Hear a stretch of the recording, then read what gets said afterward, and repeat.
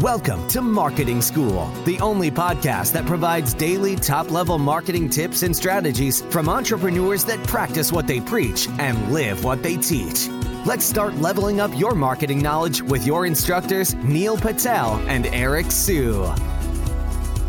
Hey, Marketing School listeners, I have an interesting stat for you. Did you know that Walmart improved their conversion rate by 2% for every second that they improved their load time? In other words, website speed helps with conversions. In addition to that, Google uses it to determine where your site ranks in their index. So the faster your website loads, the higher you'll rank. For that reason, I want to talk to you today about a company called DreamHost. DreamHost powers the web with fast websites and superior customer service, brought to you by a team of web experts who are super committed to your success online. We've worked with them to create a special offer just for Marketing School listeners. All you have to do is go to dreamhost.com/marketing-school to learn more and get your website online today. Welcome to another episode of Marketing School. I'm Eric Siu.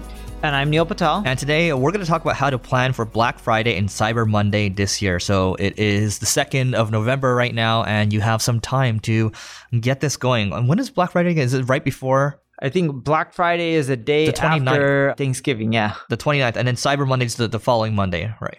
Something like that, yeah. Yes. So let's talk about this. I mean, how do people plan for this? We've done episodes on this in the past, but every year it comes up again. So this is kind of like an evergreen episode that pops up. So I guess I can start first. You want to make sure that you have your foundational stuff set up when you are doing any type of sale, like a Black Friday, Cyber Monday. So I'll keep this simple. Make sure that your retargeting pixels are set for the right sections of your site, right? So if people are visiting the Black Friday section, make sure you're retargeting them with Black Friday ads. You want to have consistency, and people forget the basics around this. So yeah, Eric, you're talking about the basics, but people forget about the fundamentals sometimes.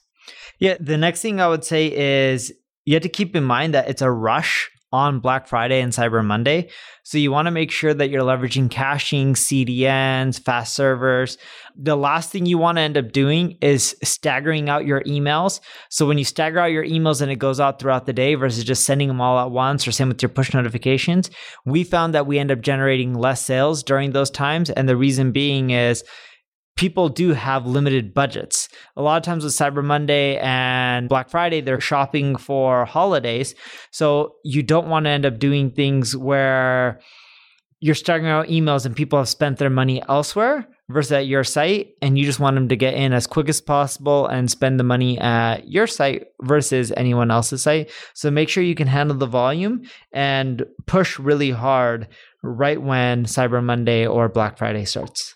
The next one is taking an omni-channel approach. So we've talked about this in the past, but if you're going to blast your email list and then they're going to hit a landing page that you have and you're retargeting them on Facebook, you want to make sure you're retargeting them on Instagram, you're retargeting them on YouTube, Google, whatever. You're taking an omni-channel approach, and you want to make sure that your branding is consistent across the board for this Black Friday promotion that you're doing, just to make sure, A, you look like a legit company, and B, you have a well-oiled machine for this to capture the most sales. Because if they detect any type of inconsistencies at all, where let's say you have an ad and it drives them to a landing page that looks completely different, well, then at the end of the day, that decreases your conversion rates. You also want to give a really good deal, at least on one or two products that are related to many of your other products. And even if you could lose a little bit of money on them, by having upsells and downsells, what you can find is you can make decent amount of money in total. And when you're doing these offers and you have these really amazing discounts, at the same time, make sure you turn off your A/B test beforehand, not because of site speed, but I've seen way too many companies being like, oh, we're going to get a lot of volume, let's run A/B tests. Well, when you offer things at a really good price, it skews the data. So even if you change things up in your flow or you make it a little bit harder to buy or easier, people still end up going through due to the fact that the pricing is so good. You want to make sure that when you're running your A/B tests, results aren't skewed because of the offers.